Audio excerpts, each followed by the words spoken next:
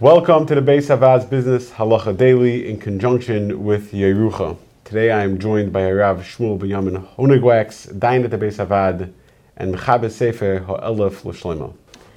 Ruvain is Ruvain's a nice guy, and Ruvain lets the people in his neighborhood cut through his yard to use it as a shortcut.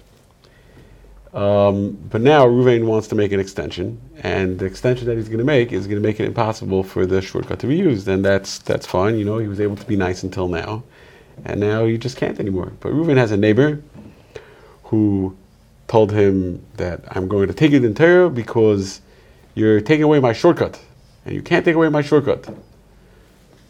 Who's right? So it's it's a good idea if you ever let people use a shortcut to make an announcement beforehand and make it clear to everybody that they're not going to get a chazaka, because l'maisa there's a Gemara which says that meitzer shechziku be'rabim, a shortcut that people got accustomed to using, and nobody stopped them from using it. The halach is asr l'kalkala. You cannot destroy that shortcut.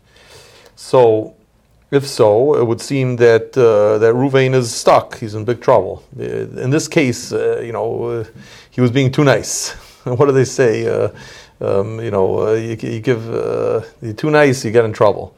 So, but l'maisa there are some poskim b'zmanenu that say that since nowadays we register all of our properties with the county clerk, so the halach is that the rabbim will not get a chazak on the shortcut, because since they didn't register, even though it's not really practical for them to register, but since Ruvain's shortcut is registered in his name, so the fact that they were allowed to walk through it would not give them a chazaka, and Ruvain will be allowed to be mekalkalit. So he can build his extension without a problem. If you enjoyed this video and would like to receive more like it, or to sponsor future videos, please click the link below or visit beishavad.org.